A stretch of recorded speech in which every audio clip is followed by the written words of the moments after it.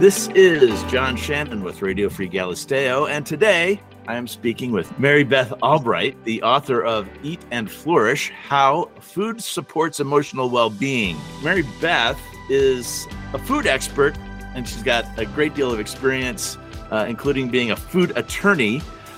She was also a finalist on, Iron Chef America? I was in Iron Chef America, yes, as part of the new Food Network Star program. So, yeah, it was very exciting. Mary Beth is a frequent panel moderator, including for the U.S. State Department and the Smithsonian, and her food judging expertise is sought regularly, including the time she ate 2,000 foods in 3 days to judge the Outstanding New Products Awards. Wow. But right now, let's talk about this new book and Eat and Flourish.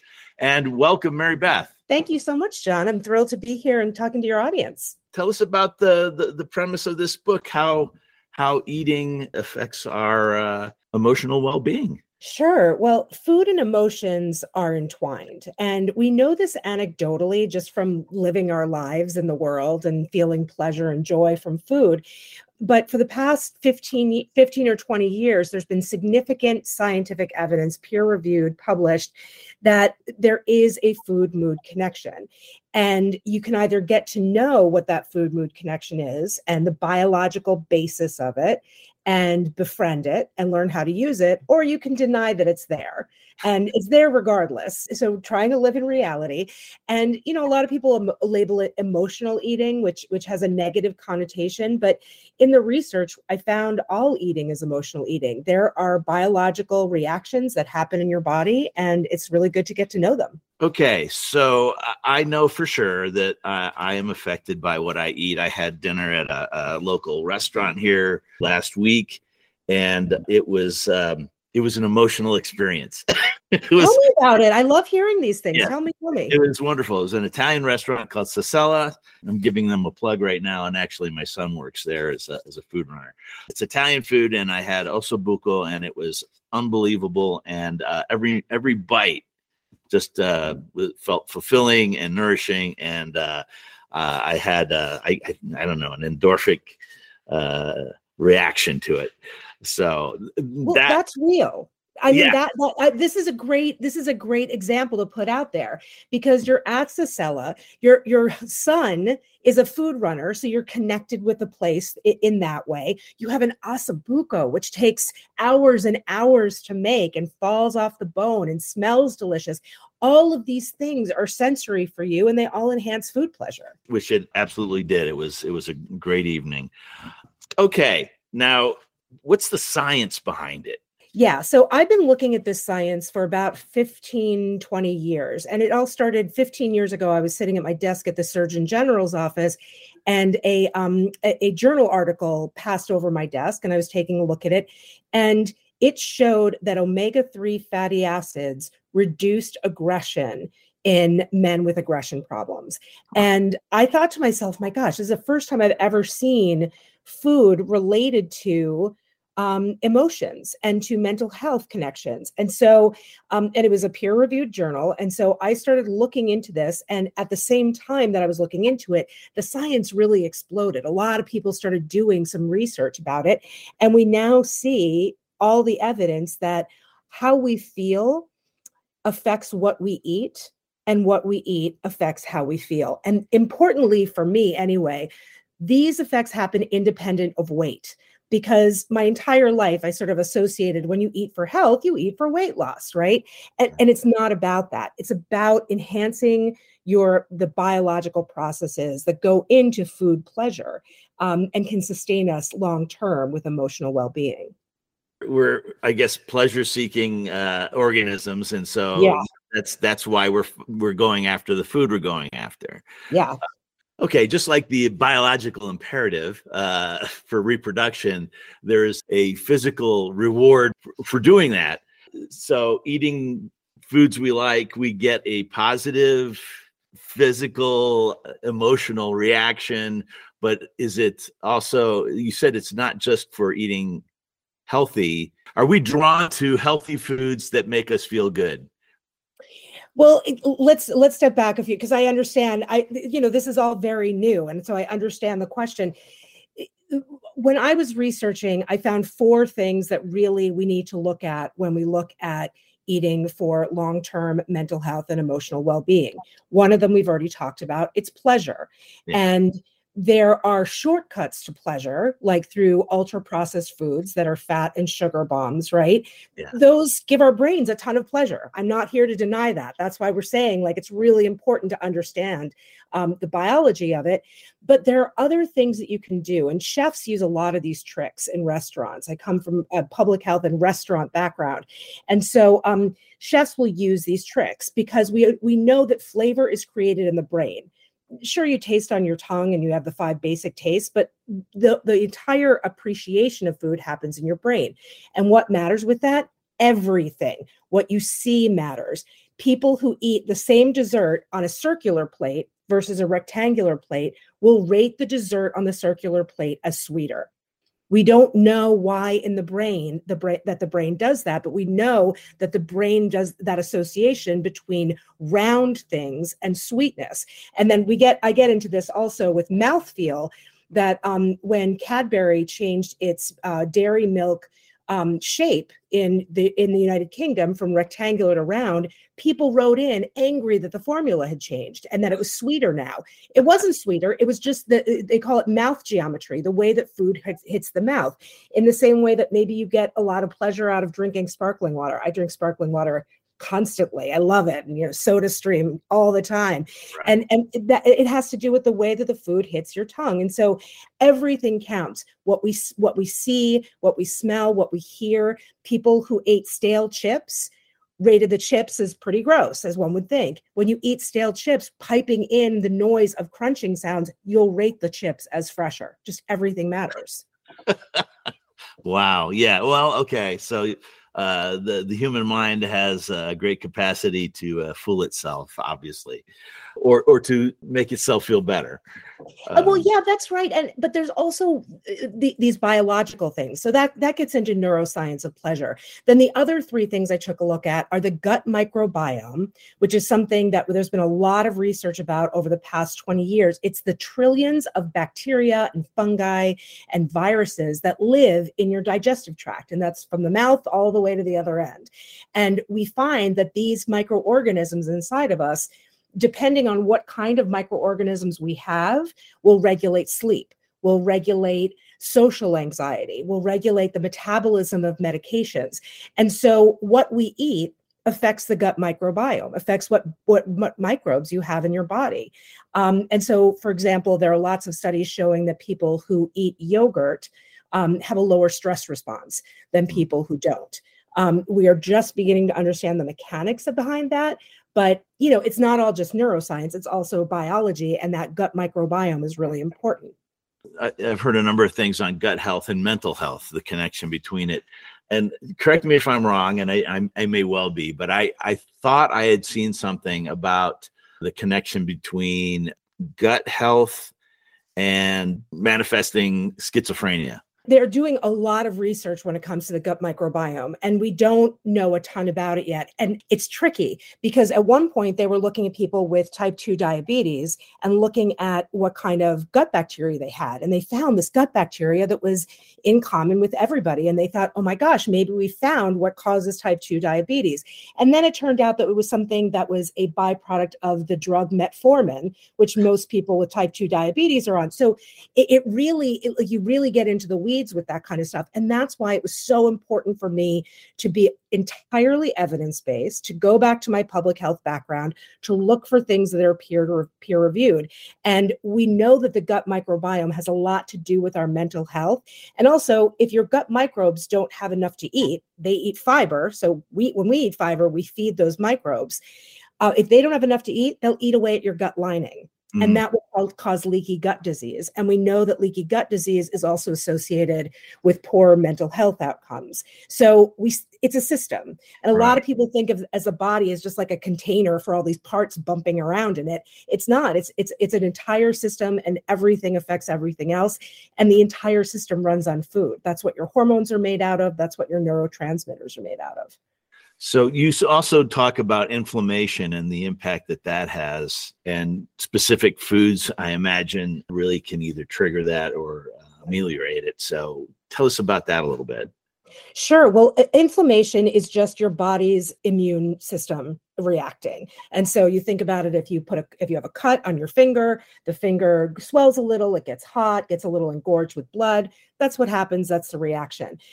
Our bodies sometimes will react to ultra processed foods the same way that it will react to other kinds of threats in our bodies. So with that inflammation, with the release of cortisol, with the release of adrenaline, and if you don't use that adrenaline by doing something physical or fighting off a threat, then it's going to lead to inflammation in your body. When that happens, there are inflammatory compounds that get released into your blood and travel to your brain. And we used to think until about 20 years ago that the brain was completely protected from any kind of junk in the blood by what's called the blood-brain barrier. We found out in the past 20 years that the blood-brain barrier is not impermeable. It's semi-permeable. So little teeny things can get through the tightly packed cells that are guarding the brain. You can get those inflammatory compounds past that blood-brain barrier, and it can wreak real havoc with your mental health and emotional well-being. Okay, so what kind of diet would you recommend, or either diet or supplements would you say are important for people to use to maintain good mental health? Well, diet is the way, right? I mean, if you look at the food system is perfect. I'll give it this example. Some people stay away from eating nuts because they're high in fat. Well, nuts are also high in vitamin E, which is a fat-soluble vitamin. So if you eat the nut, you get the vitamin and you get the fat that you need to absorb that vitamin. So the system is perfect. We're just not using it because we're just not eating whole foods anymore. So what is most evidence-based is the Mediterranean diet, which can also be, an Okinawan Japanese diet or a Norwegian diet. It's just whole foods, fruits, vegetables, whole grains, fatty fish, oils like olive oil. It's the stuff that you've already heard about, but to me, it's a new why. And the fact that that these results for mental health is independent of weight loss, to me, is so exciting because, my entire life, you associate weight loss with health, and it doesn't have to be part of that picture. It's one thing to say, let's follow the Mediterranean diet or any of these other diets. Frankly, that can be difficult for people to do just either by location or by income. Absolutely. Or by mental health status. As we all know, when we're not feeling great emotionally, it's harder to do things. It's harder to do everything, including eat well, including cook, that kind of thing. As far as the income and as far as the socioeconomic concern, which I completely understand, and there are so many upstream problems that we have right now with mental health globally, pandemic, access to food security, all of those things. Those are all upstream problems that people here in my home city of Washington, D.C. are trying to address. The book is about the downstream issue, which is we're all individuals. How do we do this? So with respect to that, a lot of the studies that are looking at how people eat and mental health will track how did the people eat before and how did they eat after, and how much did those diets cost? And they found that the Mediterranean diet is less expensive than the ultra-processed diet that people were eating beforehand.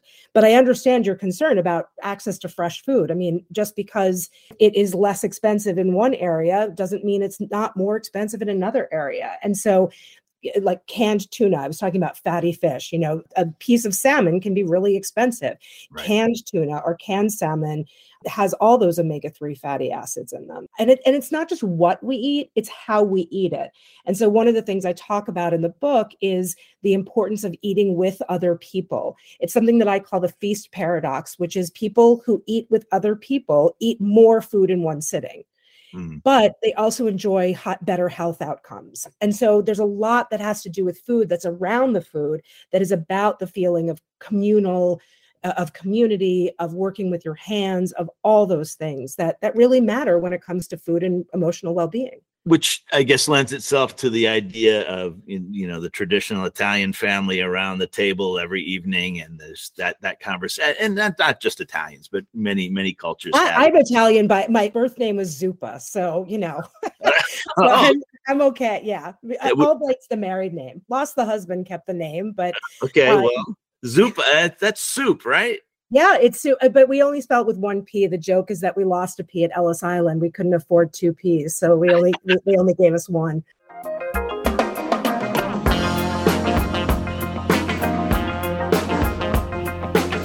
This is Radio Free Galisteo. Music and information from the Galisteo Basin. Radio Free Galisteo is listener supported. Go to www.radiofreegalisteo.com and click on our Patreon support button to become an active supporting member of Radio Free Galisteo.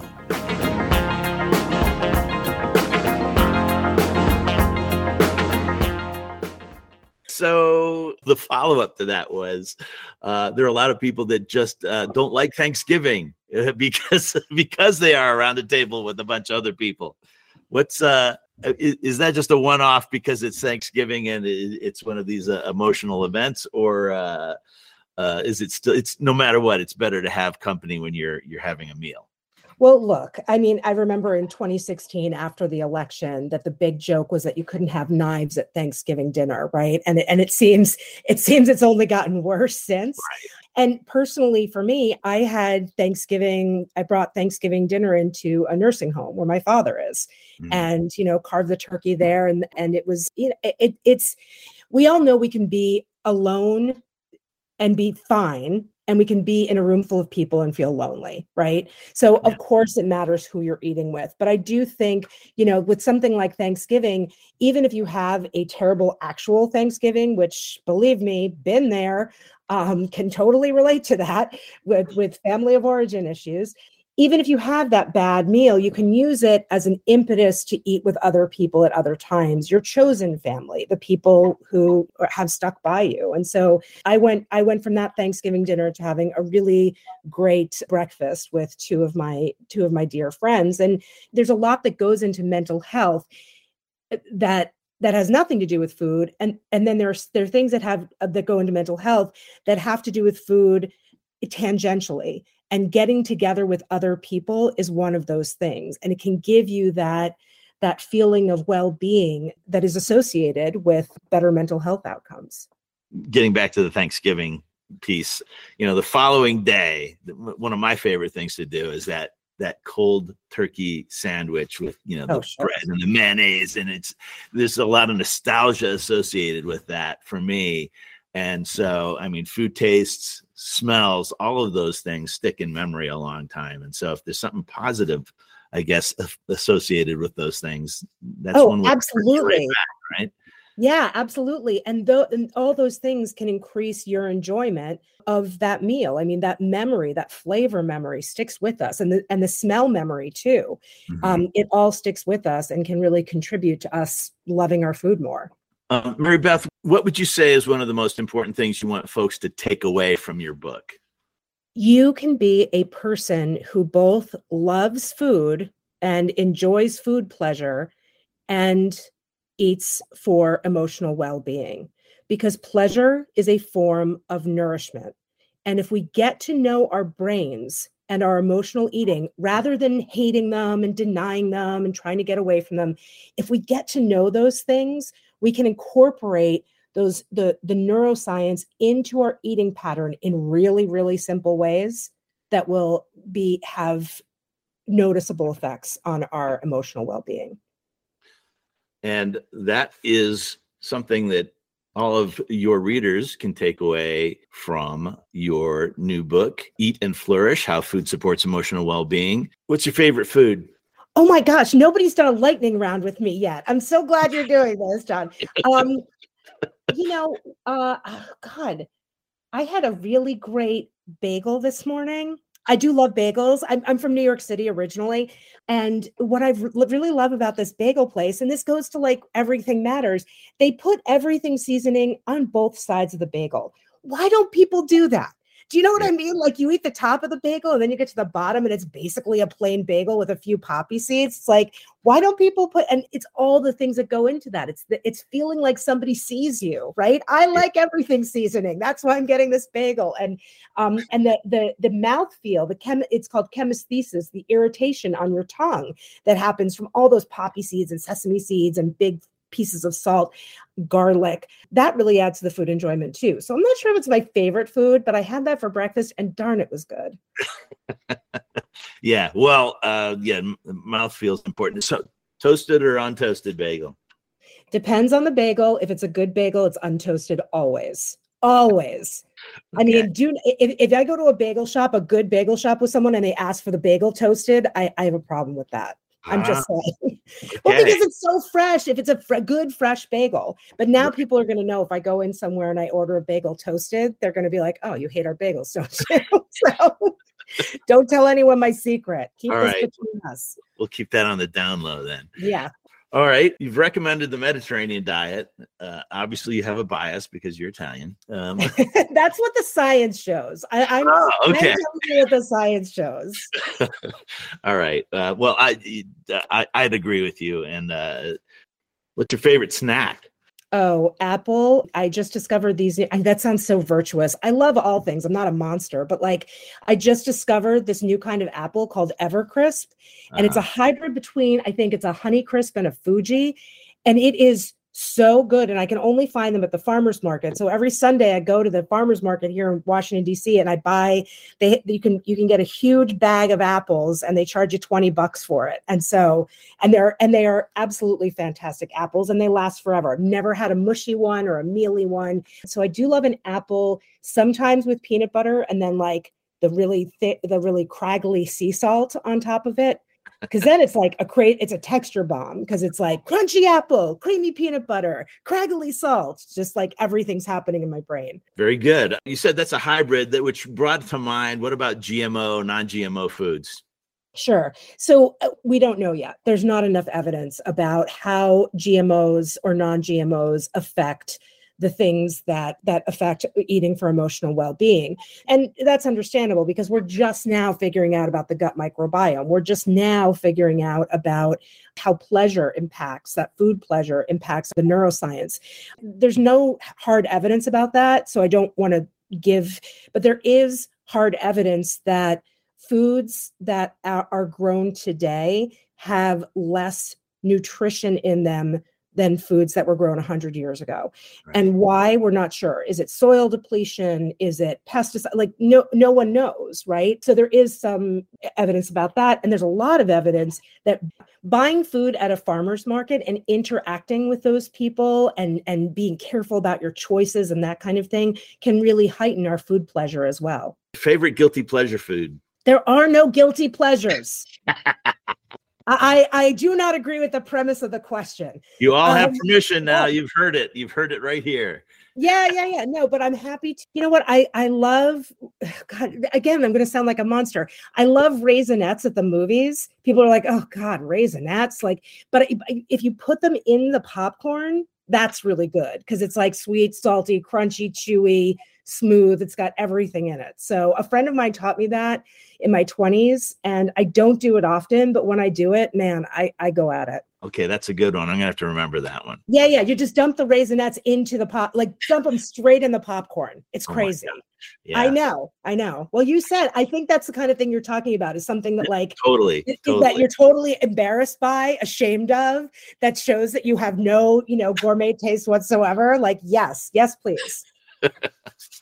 All right. Mary Beth, where can people find this book?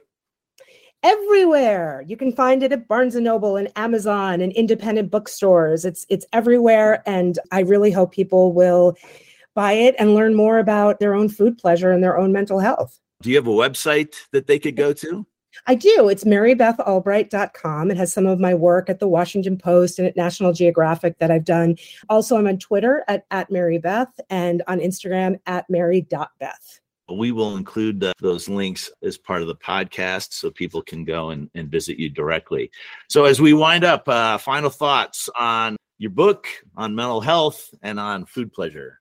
I mean, enjoy yourself this season. And if you are thinking about doing something on January 1st that changes your relationship with your food, but doesn't have that restrictive feeling that can lead to poor mental health, think about buying this book. And there's a 30-day plan in the back that is not restrictive at all. That is just, exploring your mind and your own pleasure and your own body. So what could be better in the new year? On that positive note, we will conclude for today. Mary Beth, thank you so much for being here. John, thank you so much for the opportunity. This has been great. You know what? Let's have you back. Yeah. Oh, I'm in. January, February, people are going to be looking for positive resolutions, and I'm here for it. Let's make a plan then. Okay. We'll make a plan. We'll make a resolution for a resolution. It's a definite maybe. All right. Thank you so much, Mary Beth. And for Radio Free Galisteo, I'm John Shannon.